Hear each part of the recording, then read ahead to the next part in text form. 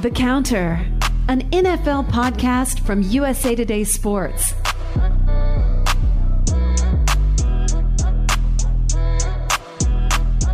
Hey everybody, welcome to The Counter, pre-draft episode. What is it, Wednesday? It's Wednesday. The draft is Thursday night. We're going to go through a mock draft. It's going to be fun. Maybe. I don't know. Are you guys excited about the mock draft? I feel like you're trying to get us excited, and we're not. That's the beginning of every show. It's me trying to bring excitement. I will say this. The presence of all these mock draft simulators has made running through a mock draft incredibly easy because, you know, in the past, like when you would write one, you have to sit down with like a list of players and try to make everything make sense. But now I can just read who's left on the board, so I'm not making mistakes and leaving players out of the first round who are definitely going to be first round. So, I think this mock draft took me like 30 minutes to make, which is definitely a record in my time writing about football. Yeah, that's definitely like an old problem I used to have. Like not only leaving guys out, like repeating guys too. Like, one guy getting perfect fit for both of these teams. Right. Which I mean, that's one way to like hedge your bets on your mock draft to get it more accurate. Like there's people that like advertise how accurate their mock draft is online, which is like the most embarrassing thing possible, but that's one way to do it.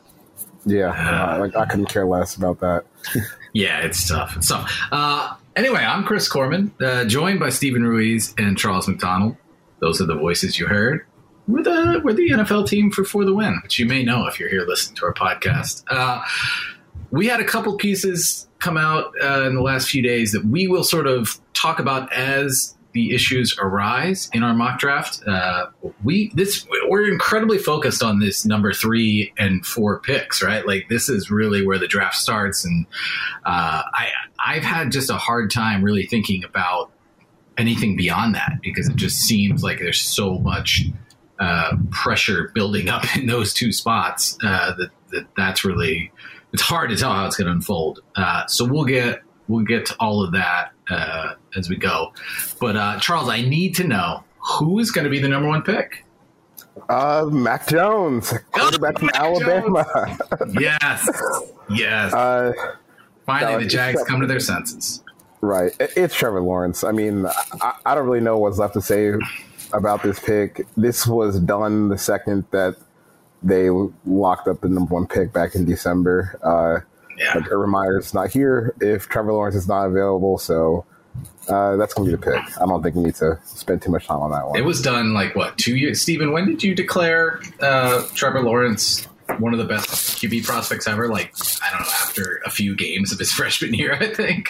Like people were hyping him up especially after the Alabama game. I think it was Mike Renner from PFF said some guy in the NFL had told him he would be the number 1 pick if he left after that one game. Right. So, yeah, he's been the number 1 pick for like 3 years now. So we're just waiting for the coronation. The number 2 pick, on the other hand, is a guy that nobody knew at all going into the season, really. And I know I feel like we're outliers that we have like really serious doubts about this. I don't know. I mean, maybe I'm just. It's a weird spot because it just feels like the fact that the Jets are going to pick Zach Wilson has been accepted and dealt with like long before there was even time to analyze it. But that's what you have happening, right, Charles? I mean, there's no. It's just kind of weird that this pick, for whatever reason, has not really come under like any scrutiny, right? Whatsoever. Like people are they're here for the Zach Wilson thing. They don't care that. Or not even don't care. Like no one's even talking about, at least on like a big stage, no one's even talking about his flaws as a prospect. It's really nuts that this kid from BYU has just come out of nowhere, and now he's just an unquestioned 2nd overall pick moving forward, and like we're just good with that. I don't know. It's just been kind of crazy to see like zero pushback against that from the majority of media members. And it's like. I feel like people are so eager to question a quarterback prospect, and it's so easy to do with Zach Wilson because one, he has the 1 year. He has the 1 year in a pandemic. He has the 1 year in a pandemic against a terrible schedule. And he's small. Like I know he's 6'2", which is enough for an NFL quarterback, but he's got like such a tiny frame. Like there's so many questions, and he had the injuries in 2019. He had multiple injuries, torn labrums on both sides. Jeez. So there's so many reasons to question him, and like for some reason we're not questioning him. And there's so many guys who go number 2, as like, they become like the heralded number 2 quarterback, and they go there, and like everyone makes fun of Mitch Trubisky, right? Like that is a thing that is just totally accepted. Well, he was the number 2 pick, and like it was the same thing where he had one good year, and people got excited, and they just like for whatever reason it just became a thing that year, and now somehow 5 years later we're not learning from it at all. Like, it just seems.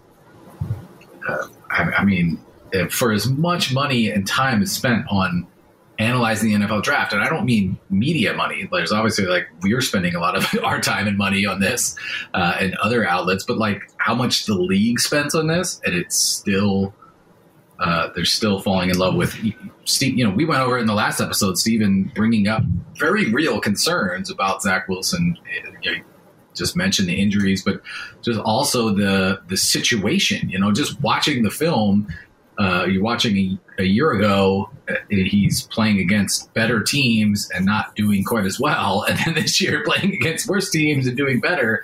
That's a pretty simple thing that should be taken into account. And I just want to be clear. I feel like all of us agree that Zach Wilson is a first-round quarterback and that he should be taken in the first round and probably top 10. I think what we're most confused about is how it's not a question. Like he's locked into number 2, and Justin Fields, for instance, is in consideration for number 2.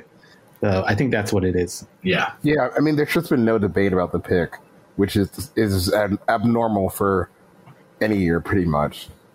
Right. Right, because he's not RG3, like it's not.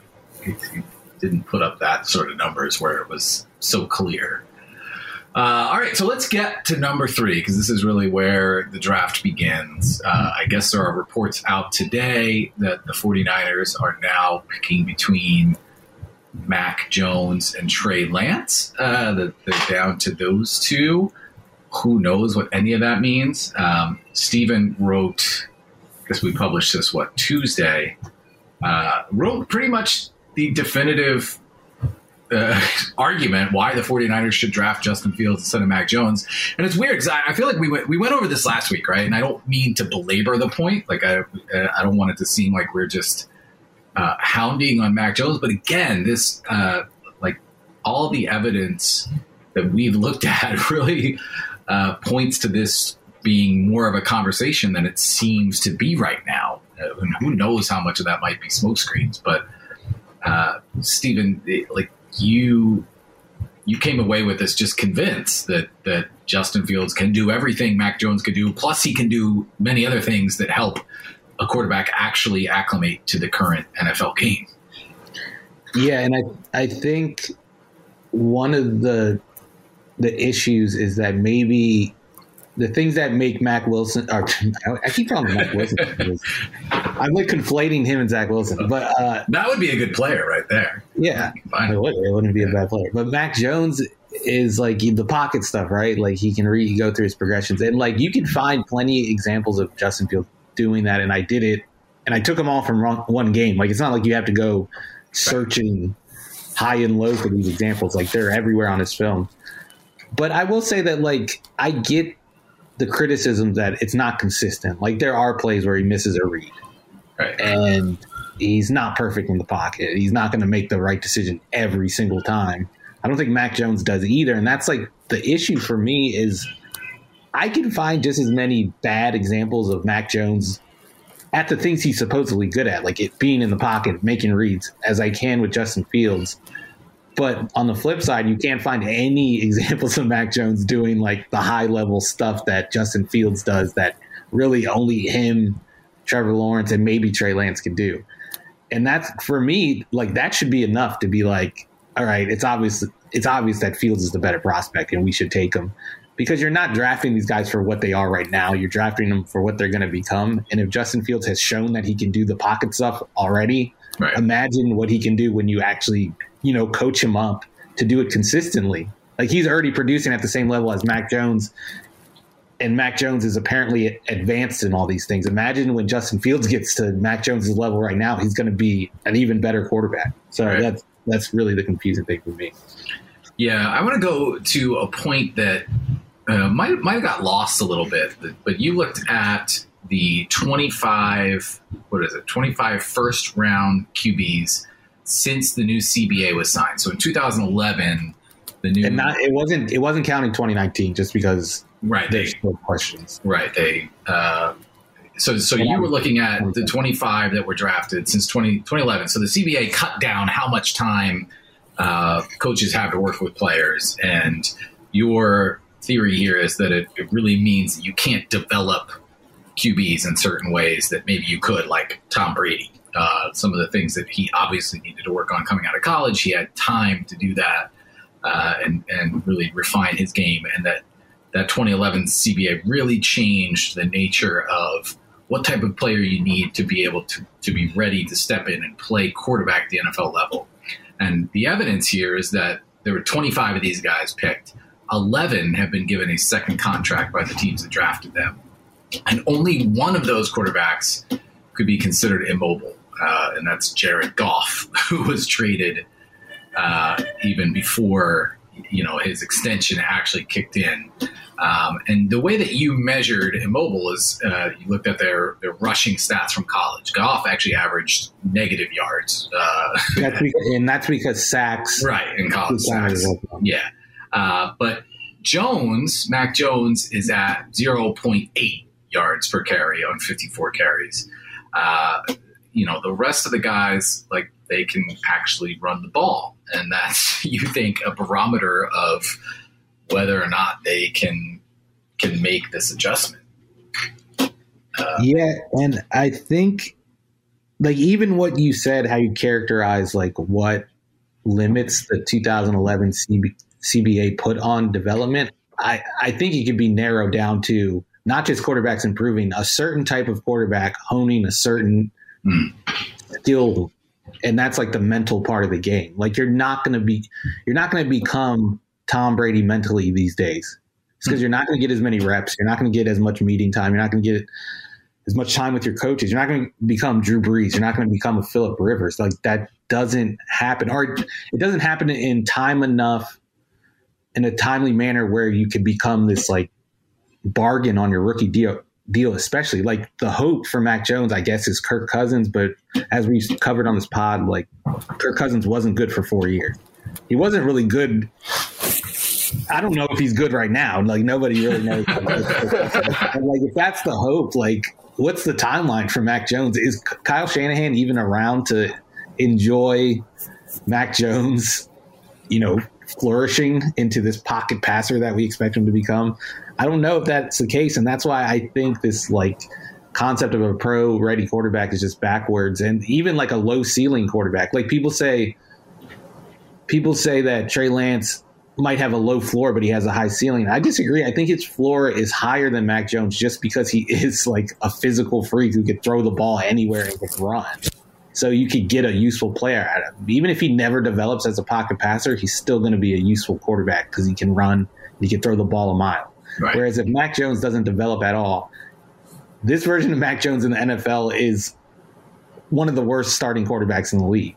So why is his floor considered higher? I don't get that. And just, like, why would you need to trade up to 3 to get him? That's another layer, Tom.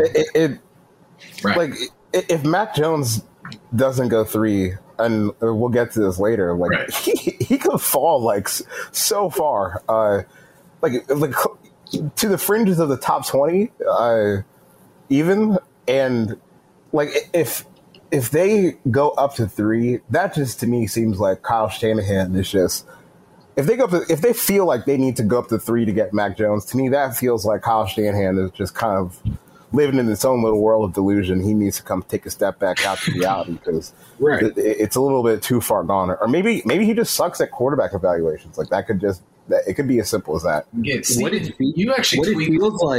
it feels like is Daniel Jones going 6. Yeah. It's like, if the Giants didn't take Daniel Jones, like, how far does he fall? Yeah, that's a good point. Steven, you tweeted out today some quotes from Kyle Shanahan about QB evaluation, and essentially he was saying it changes as he goes, and there are a lot of different ways to be successful. So he's not looking for one thing; he's just trying to figure out if that version of a player can fit in his offense, and he can be successful with whatever they do. We're obviously comparing, like, if we're talking about it that way, we're talking about Mac Jones versus Jimmy Garoppolo, right? And like, Jones clearly does not have as good an arm as Garoppolo. And the one thing he might do is, like you've written in the past, that Shanahan basically had to lay everything out for Jimmy G. Like, a lot of times he only had to look at half the field, and he was just having guys spring open in front of his eyes and throwing the ball there. And it was that simplified. I mean, is it possible that Shanahan honestly thinks that Mac Jones can unlock his offense just by being able to go to a next read? I mean, is that? I guess that's the statement, right? Kyle Shanahan would be making if he drafted Mac Jones with his pick, is that he thought Jimmy G just wasn't there mentally. Like, I feel like him picking Mac Jones is him saying Jimmy G wasn't smart enough, right?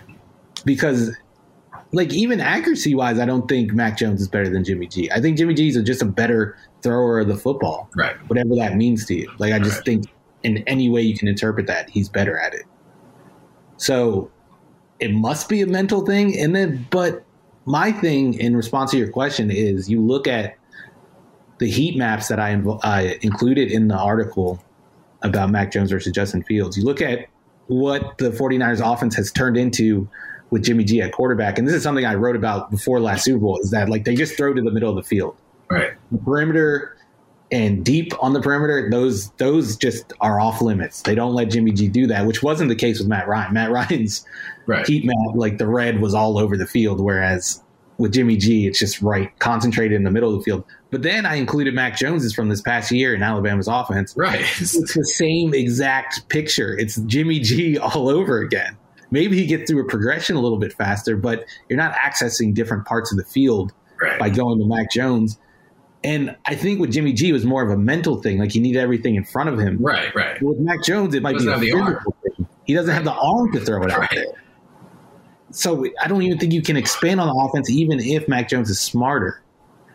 And that's why, like, just take Trey Lance. Even if it's not Justin Fields, I think it should be Justin Fields. But if it's not him, take Trey Lance. And I will say the quote that you mentioned, Kyle mentioned that he's looking for a guy that can become an elite quarterback. Right. And Mac Jones is not that. That was a pregnant pause there, right? Right. So I don't think anyone will be surprised at who Charles has picked in his mock draft here. We're talking about the 49ers pick or the Falcons pick? 49ers pick still. Yeah, I went with Trey Lance. Come on now. Like, I definitely think that Kyle Shanahan's a little bit suspect in what he wants from his quarterbacks, but I don't think he's so dumb to trade up to 3 for Mac Jones. And I mean, Lance, I guess if you want to still do the where Kyle wants to be the quarterback and basically play Madden, then I think Lance, like, you can do that with Lance, but you also have just the insane physical upside too. So 49ers 3, Trey Lance. I'm not buying Mac Jones at all. I'm not that dumb. Yeah, there it is. I like it. At 4, the Falcons, and Charles has written. We're gonna make you wait to find out what he did here, because Charles sort of traced how this is such a. I mean, obviously, anytime a team is picking in the top 5 or 10 in the NFL draft, it's a franchise-altering pick. But this, even more so for the Falcons, they're in such a precarious situation where they brought in Arthur Smith to be head coach. They did not move Matt Ryan. It was going to be hard to do anyway, but they have an aging core that it sort of seems like they still maybe somewhat believe in. And so the question is, are they hoping to make a miracle run this year? Charles has also written earlier this week that, about the Falcons potentially needing to trade Julio Jones. But we're waiting for a sign from the Falcons, essentially, right? We're trying to figure out what they're doing. They're going to need a franchise QB at some point. They're going to need to undergo some level of rebuild at some point.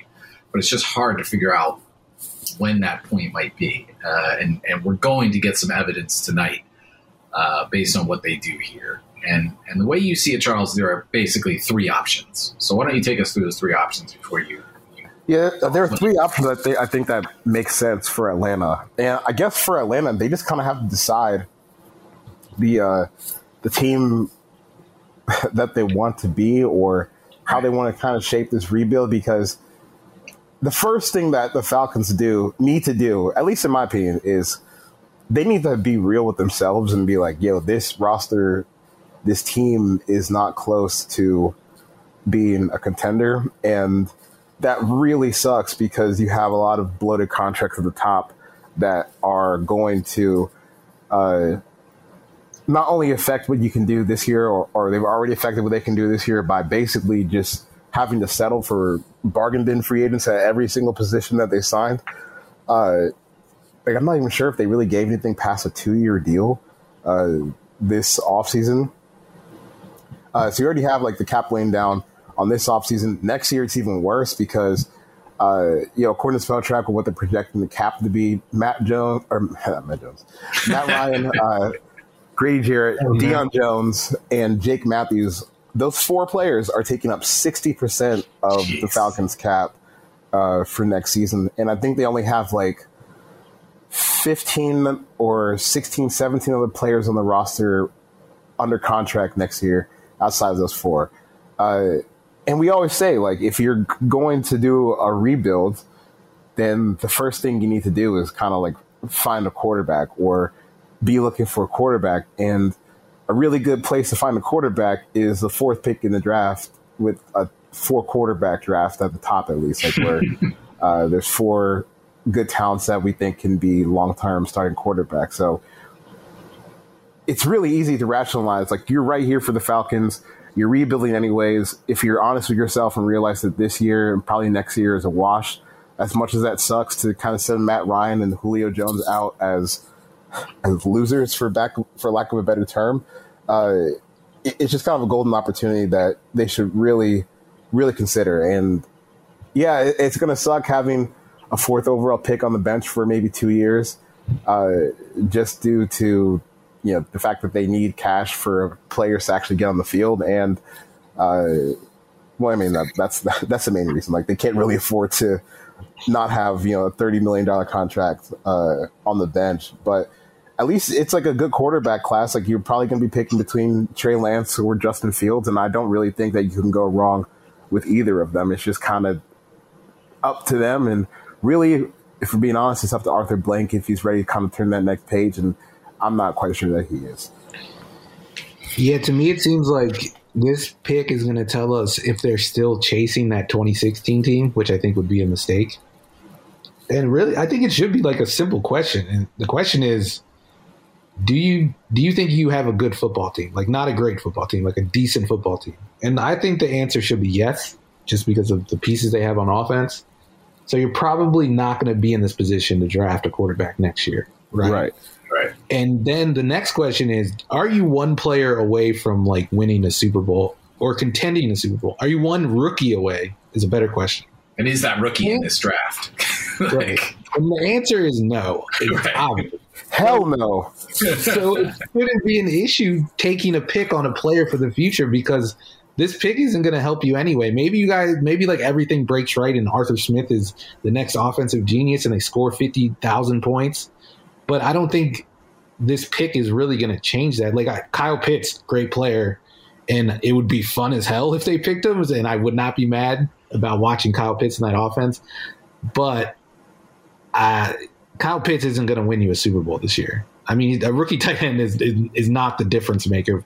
What did the Falcons go, 6-10 last year? 4-12. 4-12. Oh, even worse. He's not going to be an 8-game difference. So just take the quarterback. But I do think that Arthur Blank thinks that there's still something left in this core they have. And I don't know if that's going to be the pick. I don't know if they're going to do the smart thing and take the quarterback. I would guess that they aren't actually. Yeah, and that's also what Charles has them picking Kyle Pitts. There are no trades in here. Would you trade back? Because that was your other option, right? The three options are take a QB, Kyle Pitts, or trade back. Trading back makes so much sense, and I think just for the reason where, like, if you look at the 2022 roster, they just that alone should be stressing the Falcons out. Like, they really need to consider what's going to happen to them next offseason too, because, like I said, the cap issues. As much as people go on the internet and say the cap is fake, it doesn't matter. It's just not true, especially after what happened with the COVID cap hit. And, you know, if you try to go all in on a aging roster like the Falcons did the past couple of years, like, this is kind of where you find yourself. So they don't really have a lot of room to maneuver over the next 2 years. And an easy way to just get guys in the door with cheap contracts is trading down and getting more picks and kind of building that way. I mean, it wouldn't be exciting, but logically, it's a move that's really easy to rationalize. And, you know, I guess, like, if you want to stay competitive now and also keep an eye towards the future, maybe trading down is like a happy split between Pitts and a quarterback. But I do think that they're going to end up taking Kyle Pitts. I mean, it'll be a lot of fun for a year, but I don't think it'll be that much fun in 2023 when they're catching passes from Gardner Minshew. Oh, man. Hey, Mac Jones might be available by then. All right. Where are we at? We're at the Bengals with the number 5 pick. And we had this debate before too, but you ended up with Jamar Chase over presumably Penei Sewell, the offensive tackle from Oregon. What's informing your thinking here? I mean, it just kind of seems like they're in on this Jamar Chase thing. I don't personally, he's not who I would take there. I would take Sewell just because and for me, it's not really reactionary based on how Joe Burrow's season ended. It's like he might end up being the best left tackle in the league or like an elite player down the line. And I know that we're putting more emphasis on receiver play, but I still just kind of find that to be extremely valuable. And not only would Sewell upgrade left tackle, but then you can move around Jonah Williams and Riley Reif to see how that ends up playing out for you. But the Bengals, like, they also kind of need an alpha dog at receiver. And I think that Joe Burrow is someone who would probably benefit from having maybe someone who can go up there and win some contested catches and out-muscle defensive backs. And obviously he has a great rapport with Jamar Chase from the time at LSU. So, I think all those factors might lean towards him being the pick. Yeah, I wouldn't discount Joe Burrow's influence on this pick too, because he is like the Bengals franchise right now. And if he is lobbying for Jamar Chase, I think the owner and the GM would, acquiesce. They would give him what he wants because he is the franchise. And like, who does he have to like argue against? Like the one scout the Bengals have? It's like him. There's only like 3 people in the room. So it won't be that hard for Joe to win the argument, is all I'm saying. All right, Charles, what do you see the Dolphins doing at 6 then? With the 6th pick, I had them taking Penei Sewell. I mean, that offensive line is no good. And I don't think receiver is like quite as dire a need with the Will Fuller signing, at least for now. I mean, you could probably get away with Will Fuller, Devontae Parker, and Mike Gesicki just as like your pass catching weapons, as long as no one gets hurt, which is like an extreme if with those 3 players specifically. But you got to do a little bit more to protect Tua. Their run game stunk last year, and I think a lot of that was due to their offensive line talent. Like, you got one keeper, I think, with Solomon Kindley, who was like a 4th-round pick. But other than that, like, the rest of the line still needs a whole bunch of work. And Sewell is just a day one starter. They just traded some offensive tackle they traded Eric Flowers. So they kind of have a hole in their offensive line again. Might as well just take this guy, plug him in, forget about him. And then with that second first-round pick, maybe you can do a little more damage to add passing game weapons for Tua. And I would argue, like, if injuries with that receiving core are your concern, like Jalen Waddle had injury problems at Alabama, and Devontae Smith like weighs as much as like my niece. So those aren't really the guys you want to bring in for health insurance. Is what I'm saying. Yeah, well, I want to know more about your niece, though. How's her catch radius? No, she sucks at catching. No hand-eye coordination whatsoever. Wow. I would not Wow. talk to her. Slander of the niece. Jeez, we've reached a new low. I'd rather have Mac Jones on my team. 7, Charles. What do you see happening with the Detroit Lions pick? I gave him a receiver, and this was kind of a pick just for me, really. I gave him Jalen Waddle. I feel bad about condemning such a fun player to Detroit, but the Lions, they definitely need some wide receiver help. They don't really have any receivers on their roster right now. That would scare you. And I think that as they start looking at this thing long term, I didn't do any trades in this mock. Like if I was doing trades, that would be the first move that I would make. But since they're here, let's just take Jalen Waddle. Like I think that he's the one speed receiver where the comparisons to Tyreek Hill are fair, because it's not just speed; it's the ability to round routes at full speed, go up and make contested catches, danger with the ball in his hair, punt return, all that stuff makes him a really special prospect. And if the medical checks out, he's probably going to end up going within the top 12 picks at latest. So I think that adding Waddle and hopefully finding a quarterback down the road would really get this rebuild off to a nice start. But I think that trading down is probably where they want to be first, just because they have so many holes to fill out over the next few years. And not that you're making this pick for Jared Goff, who I mean, if you're the line, who cares? But I will say this about Jared Goff. He can throw the routes that Jalen Waddle is good at running, like the deep over routes and the deep posts and vertical routes. Like Jared Goff can do that. He may not be like the biggest thinker, but I think he'll at least get some good production out of Jalen Waddle. So it won't be too bad outside of being a Lion. Yeah. All right, let's go to the number 8 pick. The Panthers just made a move too. What do you think, Steven? This is I'm looking at Chuck's mock draft, and this is I feel like he passed on a certain player just to annoy me. I can neither confirm nor deny. Yeah, that doesn't seem like a Chuck I know. He's not that petty. Come on. He also picked a player from Northwestern. I'm giving it away. Spoiler alert. Yeah, I gave the Panthers Rashawn Slater.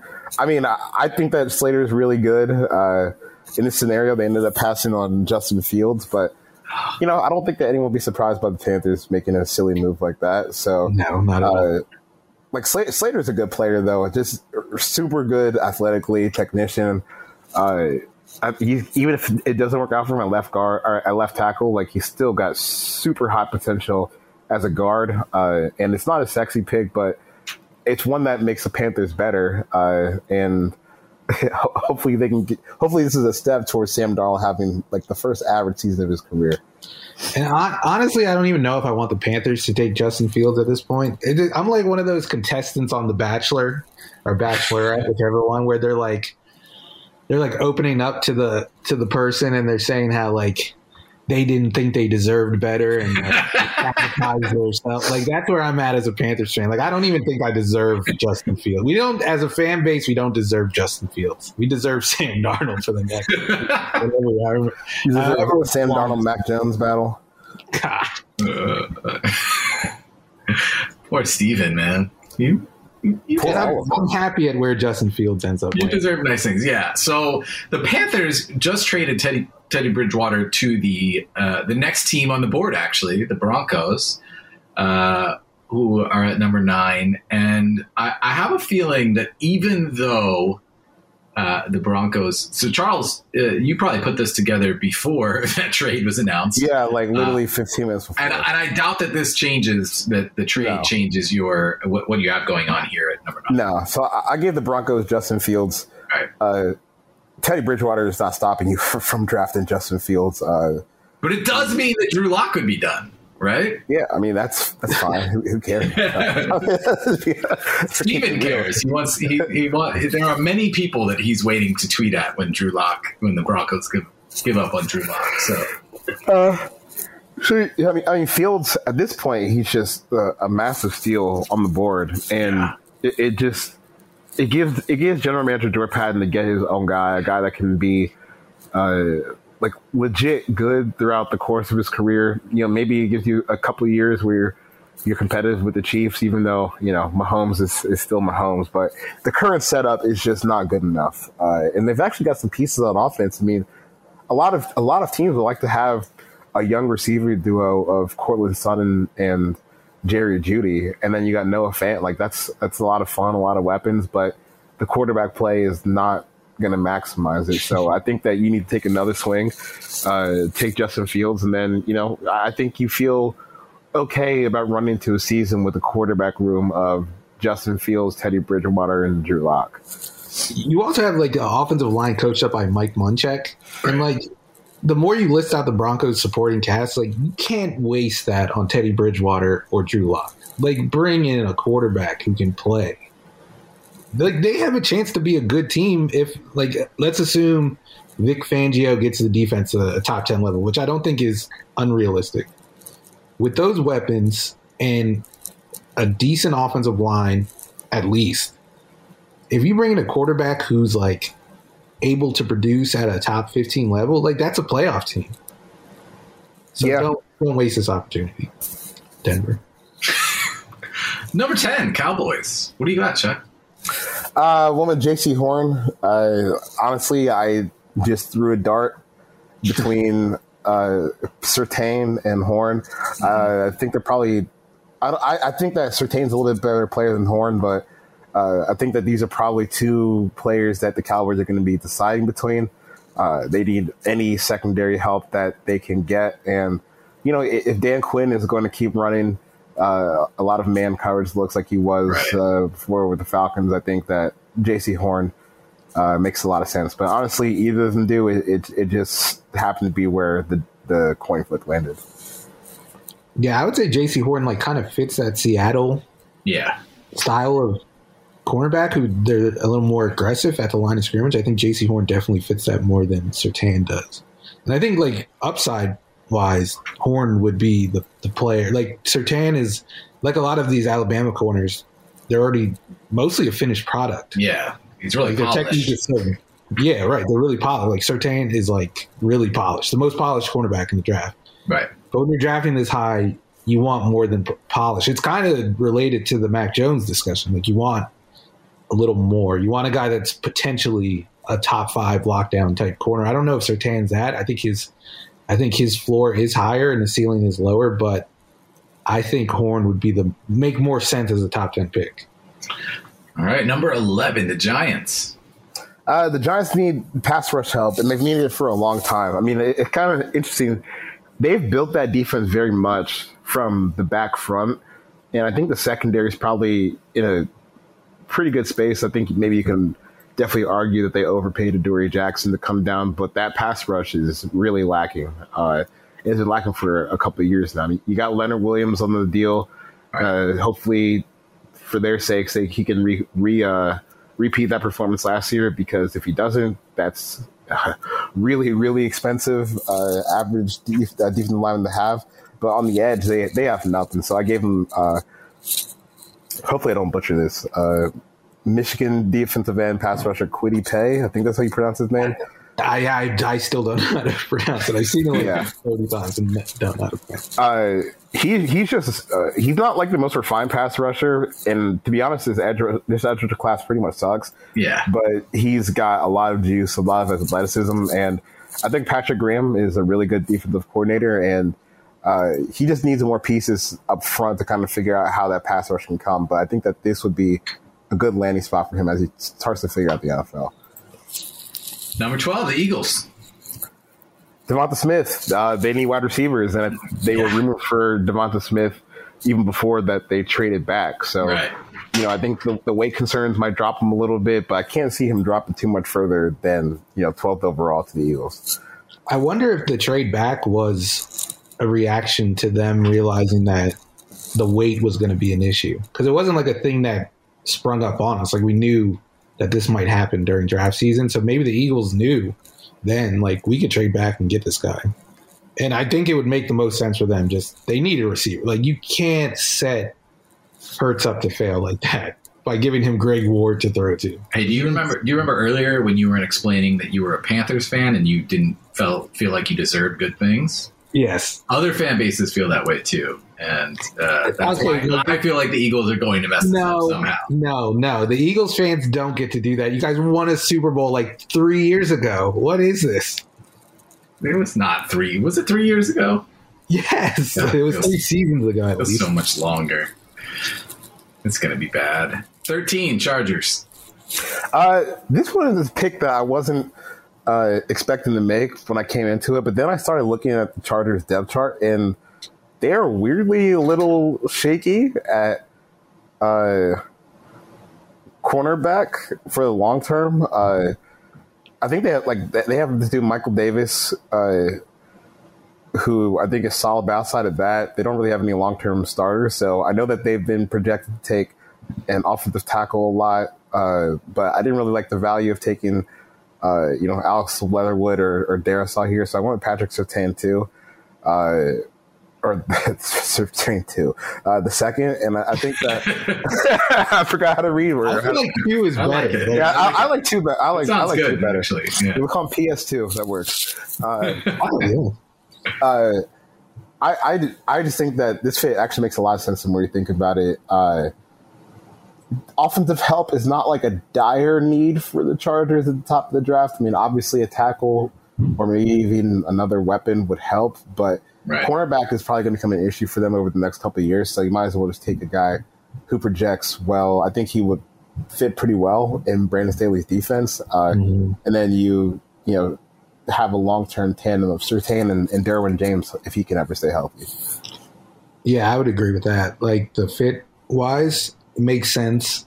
Like, they do a lot of, like, pattern matching type stuff. Like, I mean, every quarterback is versed in that now. But I feel like the outside of Jalen Ramsey, the Rams still had a very, very good cornerback group that didn't get a lot of hype. And that was, like, quietly the key to that defensive success. So if cornerback is a weakness, I think it's something they have to address if they want to replicate what Staley did with the Rams. Number 14, the Vikings on board. Once again, the Vikings need offensive line help. Like, I don't know when this hasn't been true. They've whiffed on a lot of picks, a lot of free agent signings.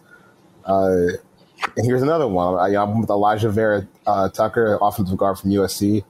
I hadn't heard of him until like a couple weeks ago, but I watched him and he's legit. I mean, athleticism, strength, football, all that stuff. So, I think that when he ends up sucking with the Vikings, he's going to be a great pickup for his next team. Figure out how to coach offensive line. So that's where I'm going with the 14th pick. Number 15, the Patriots. All right, Mac Jones, it's happening, right? Nope. This is it. Nope. Wait, he's the next Tom Brady, though. I think I just don't see Belichick being that interested in a Mac Jones. Like, I'd rather just run it back with Cam Newton. And then see what happens next year. So so I gave him a Zaven Collins, a linebacker out of Tulsa. Linebacker is, I don't think it's the biggest need on this roster, but I just love the fit so much. We all know Belichick, he likes those bigger, heavy-handed linebackers like Donta Hightower, Javon Bentley, all these guys that have played from over the years. And Collins kind of fits that mold, except he's a little bit flashier. I mean, he can blitz, he can cover, he can really run like with the ball in his hands after interceptions. And like I said, he's got the physicality to come play downhill. So I really like this pick for them, and I just think that it'd be fun for Donta Hightower to kind of pass the torch of New England linebackers, kind of like the next evolution of them, like where you have the size of Hightower, but you also have the athleticism of someone much smaller. Do you think the Patriots could trade down and still get him? Because I see like a lot of reports about them trading up for Justin Fields, which I don't know. I don't know if they're going to do that. But yeah.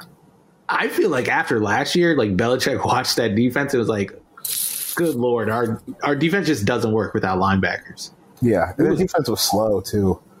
So I think like I could see him trading down and in hopes of getting Collins, because like you said, he is like a great fit. Like that's the perfect successor to Dante Hightower.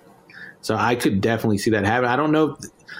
Would they take him at 15? I don't know. Like I don't know enough about the like bottom half of the first round to say that, but if they can trade down and get him, I think that would be a great pickup for them. Yeah. All right, number 16, halfway through. Cardinals on the board. Who'd you give him? I give him Jalen Phillips. Interesting. This was a really, he's a pass rusher from Miami. This was a really hard pick to make because I feel like the prospects on the board, like none of them quite aligned with what the Cardinals needed and also where they were picking. So I kind of just took an upside swing on an edge rusher, which is like quietly going to be a pretty big need for them in the near future. Chandler Jones is not getting any younger, and he's coming off an injury season. Marcus Golden, he's in his 30s. J.J. Watt is in his 30s. I mean, the core of that defensive line is pretty old, and they just lost Hassan Reddick in free agency, so it's not like they have too many options backing them up. So I gave them Jalen Phillips. He's from Miami. He's got some concussion issues. I mean, he's got some like play issues because he wasn't quite as consistent as his athletic profile might suggest. But the guy ran a 4.5 or 4.46 at the pro day. Like that speed actually does show up on tape. So it'll clash with so many weak edge rushers. Maybe you just take a chance on the athletic guy and just see what happens. Yeah, and I don't think like they need a second receiver, I feel like, and I would not, outside of Rashad Bateman, who I think is kind of redundant with DeAndre Hopkins in a way. I don't think they're similar players, but like where they win on the field and how they win. Like if Jalen Waddle somehow falls to them, I think that would be like exactly what they need in that offense. But yeah, if you can't get Jalen Waddle or even Devontae Smith, I think you just got to take the best player available regardless of needs, because they've done that all offseason, right? Like they've made a bunch of win now moves.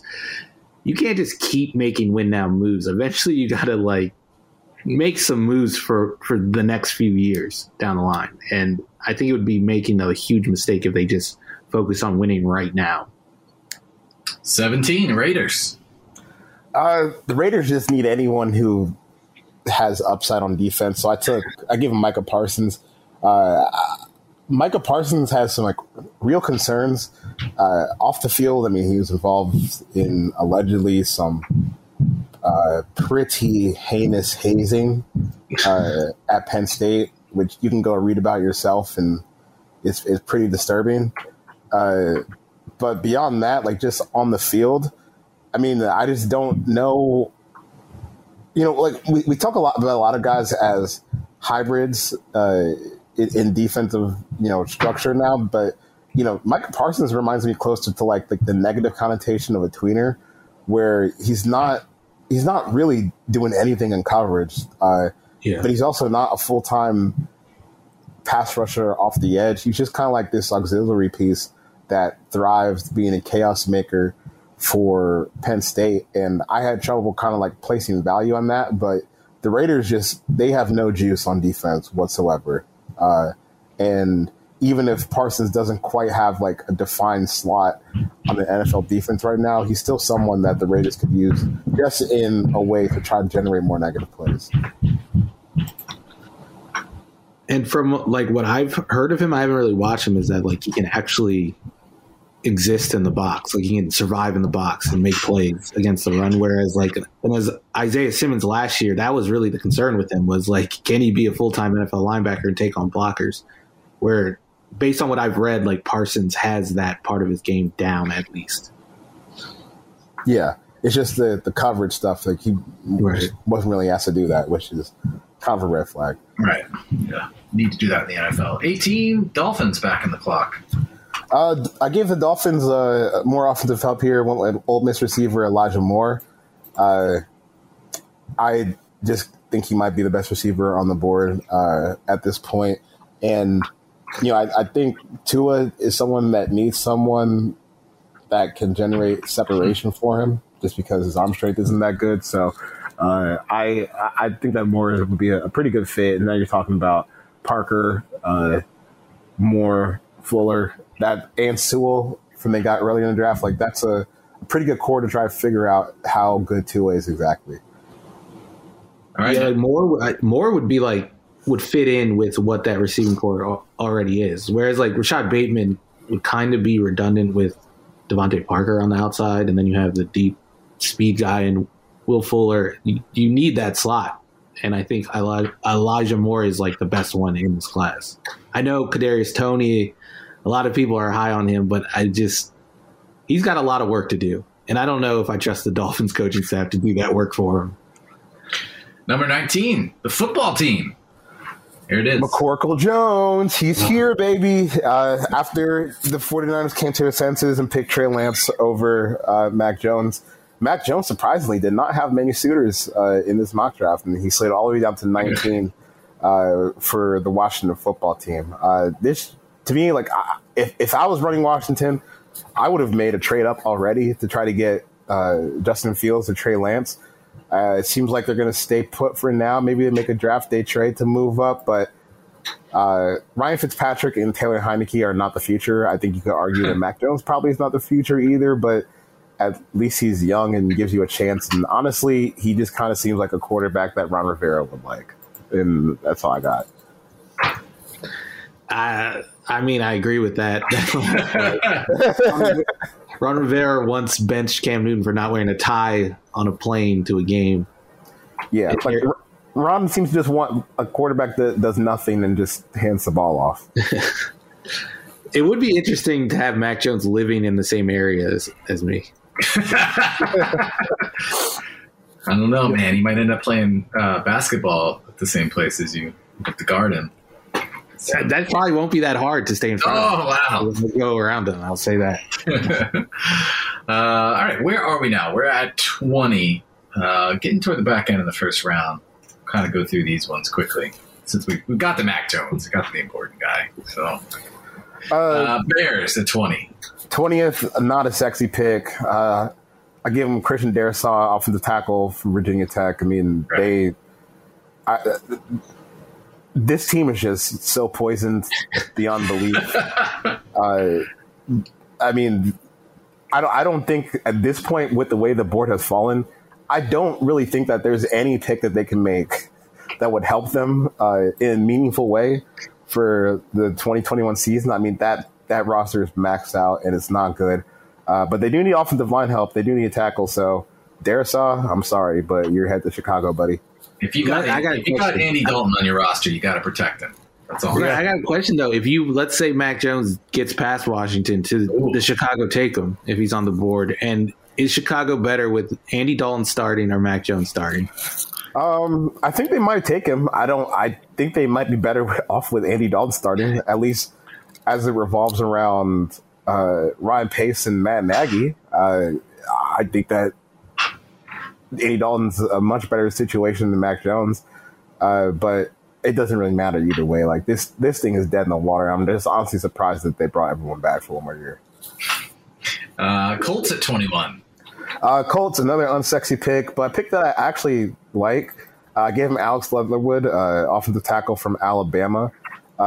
This guy is like, he's not the most refined player, but you just got to watch him move like on some of these Najee Harris runs. Like the guy is just an absolute powerhouse athlete. Yeah. He's a freak. So I think that's someone, if you're looking at late first and you need a left tackle prospect, let's just take the boom and bust guy that played for a quasi NFL program in Alabama. And then we'll just hope that he kind of figures this out and that playing next to Quentin Nelson, speeds up his progression over the next couple of years. Right. 22 Titans. Caleb Farley, cornerback from Virginia Tech. I know he's got some serious back issues, but the Titans need a cornerback almost pretty much as badly as anyone in the league. And at this point, I'm here for an upside swing with Farley. If he can get healthy, which, I say this as someone who has a bad back myself, it's really, really hard to get a bad back to being healthy again. But if he can figure that out, the upside is just through the roof. And not just the upside, but he's a high floor player. Basically, the prototype for what you're looking for in NFL quarterbacks. It's just the back situation is so bad, but they need someone out there that can break up the pass and get an interception. And they don't really have like anyone like that on their roster right now. So I give him Caleb Farley, and I think you just take that dice one and hope it works out for you. And if Farley plays like 2 games, he will have been an improvement on last year's first round pick. Yep, that's very true. Yeah, true. 23 Jets. The Jets, I gave them Tevin Jenkins, offensive tackle out of Oklahoma State. I mean, you got Zach Wilson. The one thing that he's used to is time in the pocket, and I think that a bookend of Mekhi Becton and Tevin Jenkins, and then you can kick George Fant into one of the guards or have Tevin Jenkins play guard for a year. I think that's just a really, it's not a great situation for Zach Wilson, but it's a better one than he was stepping into when he was picked at 2 here in this mock draft. So Tevin Jenkins is a really solid player. I think he's a pretty seamless fit in the offense that they're about to run. A lot of outside zone for the 49ers, or excuse me, for the Jets. They hired the old 49ers guy. And, you finally got a couple of pieces on offense with Zach Wilson, Becton, and then Jenkins and Mims to kind of grow long-term with. Who are we up to? 24 Steelers. With the Steelers, I gave them Creed Humphrey, the interior offensive lineman from Oklahoma. I know a lot of fans are clamoring for a running back, but I just don't think that that's exactly what they need. I mean, the problem is like the offensive line just wasn't very good, and they got old in a hurry, and you just kind of need someone to come and replace that. Marquise Pouncey's gone. Alejandro Villanueva's gone to left tackle. No matter who you put back there at running back, that's not a great situation to be in. So, start rebuilding that offensive line brick by brick. And Creed Humphrey is just an insane athlete. Like, he's going to end up being one of the most athletic interior offensive linemen in the league right away. And that's just kind of what they need to get this thing back on track and hopefully try to maximize whatever you can out of Big Ben this last year. 25 Jags. Back on the clock? The Jags are back on the clock. This is the first team, I think, to not double dip on offense that has like a young rookie quarterback and 2 first-round picks. But I gave them Christian Barmore from Alabama, really just because this defense is awful. He was the best defensive player on the board, I thought. So Taven Bryan, I don't think he's going to be here after his contract expires, and you still have a hole defensive tackle anyway. So take Barmore. He's got insane upside as a pass rusher. And, this defense is not going to be fixed in a year or 2 years, maybe even 3 years. But, adding Barmore with some of the players that they signed this offseason would be a nice start. And I feel like if you're going to do the Ravens thing defensively, like the Ravens never were really looking for premium edge rushers, but they'd always have talent on the interior.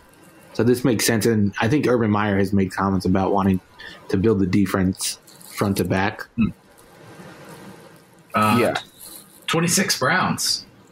I give him Greg Newsome II out of Northwestern. Right. And just because I feel like Andrew Berry is going to end up targeting like positions of high value in the first round.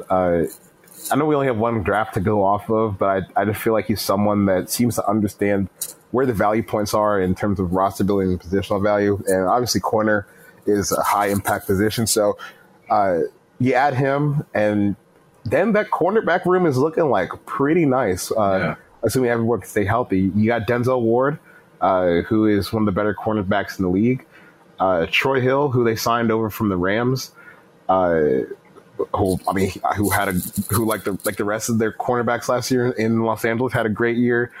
Greedy Williams, who's still a high upside prospect, and then you have Greg Newsome now, and then you pair that with Grant Delpit, who's coming back from injury last year, and then John Johnson, who they signed in free agency. Like that secondary is looking kind of good, or at least you can do a lot of things with that. So I think Andrew Berry is going to continue taking high impact positions, and Newsome would fit pretty well in that secondary, I think.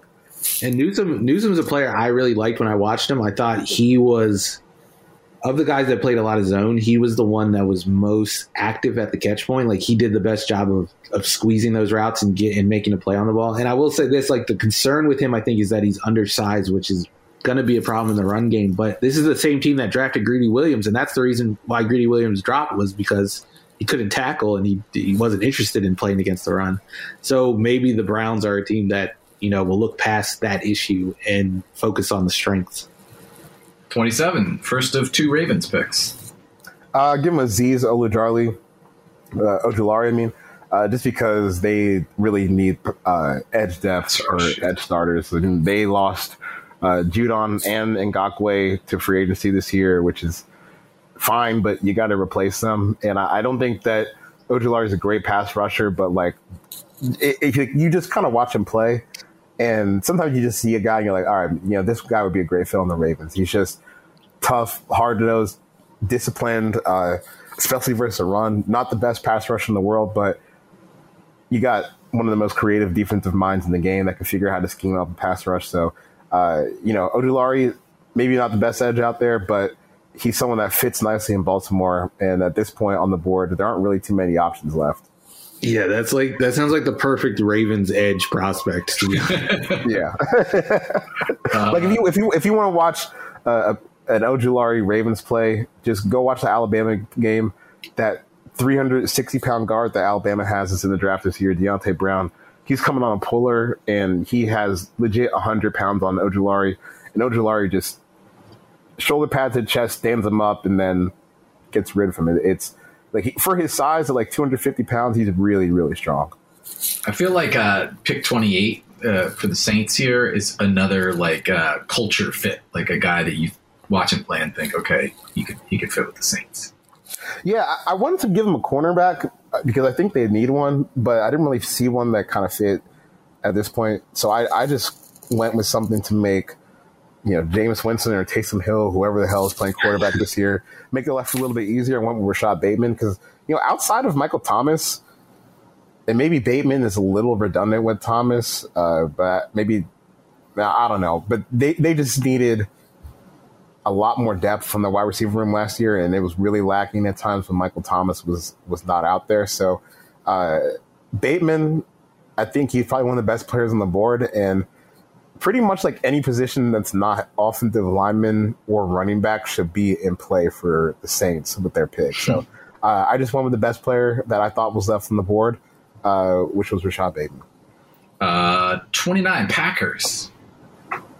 The Packers gave him a receiver, Terrace Marshall Jr. Mm-hmm. He's explosive and athletic, and I just think that as you're trying to move through the back end of Aaron Rodgers' career, and they said that he's going to be there for the foreseeable future. Just take players to make his life easier, and they've needed a number 2 receiver, like a super stud receiver across from Devontae Adams for a while now. And, with the way that Matt LaFleur and Rodgers kind of had this offense humming, I think that Marshall will be a nice fit. And having Devontae Adams across from him will definitely speed up how quickly he can make an impact on the field for them. Yeah, he's super young, too. He's one of the younger, more raw prospects. And I think he's like a receiver that fits well with Aaron Rodgers, like who likes to throw like those back shoulder fades a lot. And one thing Marshall did well last year was contested catches, and he has like a big catch radius. I think I'm looking at it right now, 82% contested catch rate per PFF. So I think that's a good fit for Rodgers particularly. 30, the Bills. This one's just to indulge Bills fans here. We don't do that around here. Kind of you, yeah.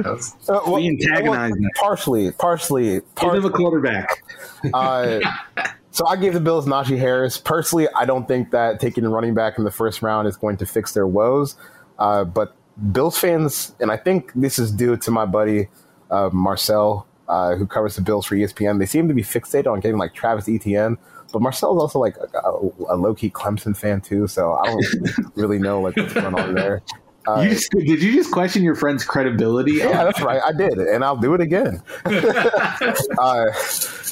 gonna tag him. I'm gonna tag him when I tweet this out. So I just gave him Najee Harris. I I think it'll be fun to watch Najee. You know, someone that gives Josh Allen like legit pass catching option out of the backfield. But I'm just not sure if this is where they need to go. But you know, if you're going to keep making life easier and easier for Josh Allen, and as you deal with some of the regression from that offense last year, which I think is just kind of like inevitable.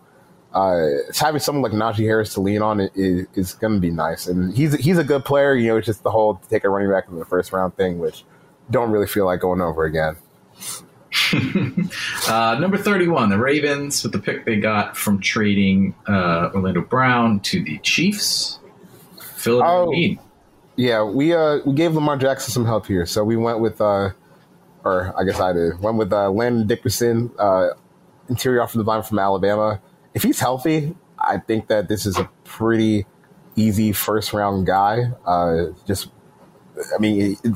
go watch some of the stuff that he's doing, like these outside zone plays, like with him and Leatherwood on some of these run-blocking plays, and it just looks so easy for them. So I think if you're looking at an offensive line that has Dickerson and Stanley on it for the foreseeable future, with Zeitler in it for the short term, like that's a pretty good spot to be in compared to where they were last year. And they lost. I'm pretty sure Matt Skura, their center, is not on the team anymore.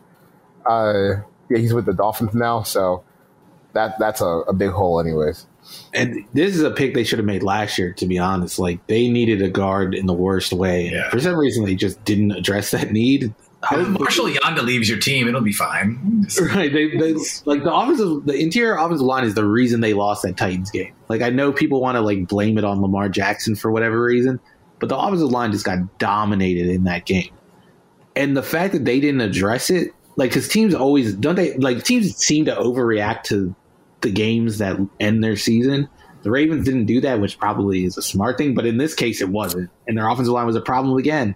So they need to fix that. And I think that helps fix the offense, maybe even more so than drafting a wide receiver who, you know, like rookie wide receivers are so hit or miss. So I think this might actually help Lamar than drafting a receiver. 32, final pick of the round, Buccaneers. Final pick. I went with Carlos Basham, pass rusher out of Wake Forest for Tampa Bay. I mean, they don't really have too many needs, but like a young pass rusher never hurts, and like who knows how long JPP is going to keep playing there, and even just some Shaq Barrett's insurance. I mean, they just as things look right now, and I'm a little wary of their decision to just literally run it back with the same exact team. As of now, they don't really have any holes, but that could change in a very short amount of time, so I just gave them pass rusher. Yeah, that changes when you have a veteran team. Like, those holes open up in a hurry. I feel like Basham like kind of fits their profile of pass rusher that they've gone after. Like, I think he like blew up his pro day, and like they seem to go for those athletes. Like, who was I'm forgetting his name. Was it Noah Spence? The guy that Noah Spence. Yeah, he was kind of in that similar, vein. And then like Shaq Barrett obviously is a guy that broke out for them. So I think like that makes sense, this pick. Yeah. All right. So the question is, how many of these are we sure of? 2? How many are you going to get right? How right is your mock draft? I'm going to call my shot for 4 right now. Lawrence, Wilson, Pitts, Chase are the ones I'm going to put in stone right now. And like it's like mock draft accuracy is like golf for me. Like the impossible. The more you get wrong, the better. Yeah, you're a nerd if you get more than like 5 right. Wow, I didn't think you could find a way to just slander some athletes in another sport, but you did it. Just brought it in there. It's good. Yeah. That's good. All right. Well, join us. So Thursday night, we will be live grading each pick as it comes. So find us at For the Win, ftw.usatoday.com, on Twitter, at the Stephen Ruiz, at Forverts, and at Chris Corman. And then Friday, we're going to do the podcast live on video because there's been a lot of demand to see Stephen. People want to know what he looks like. And of course, Charles and I will be there too. I'm going to get my cat involved. Yeah. Do you think your cat will stop by? Probably not. The real question is, are you going to be in the closet? No. I don't. I only record. I'm not in the closet right now. Okay. I didn't record today from the closet. I'm actually in my bed. How committed I am to Look forward to that Friday, everybody. But that's going to be at noon on Friday. We will tweet out the link to that to find it on the For the Win Facebook and YouTube and all of those places. What else we got coming?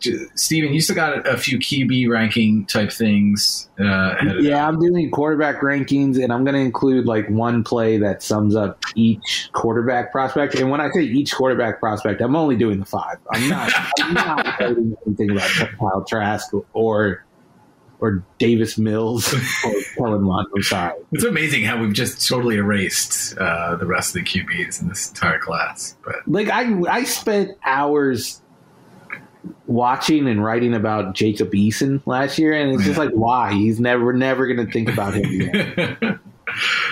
All right. Well, thanks for joining us. We will talk to you Thursday night. Should be interesting. We'll see if Charles lives up to his promise. And then we'll have grades for each of these picks and write about anything else that happens. You never know. It's the NFL draft, so could get nuts. Thanks for joining us. We'll talk to you next time. The Counter, an NFL podcast from USA Today Sports.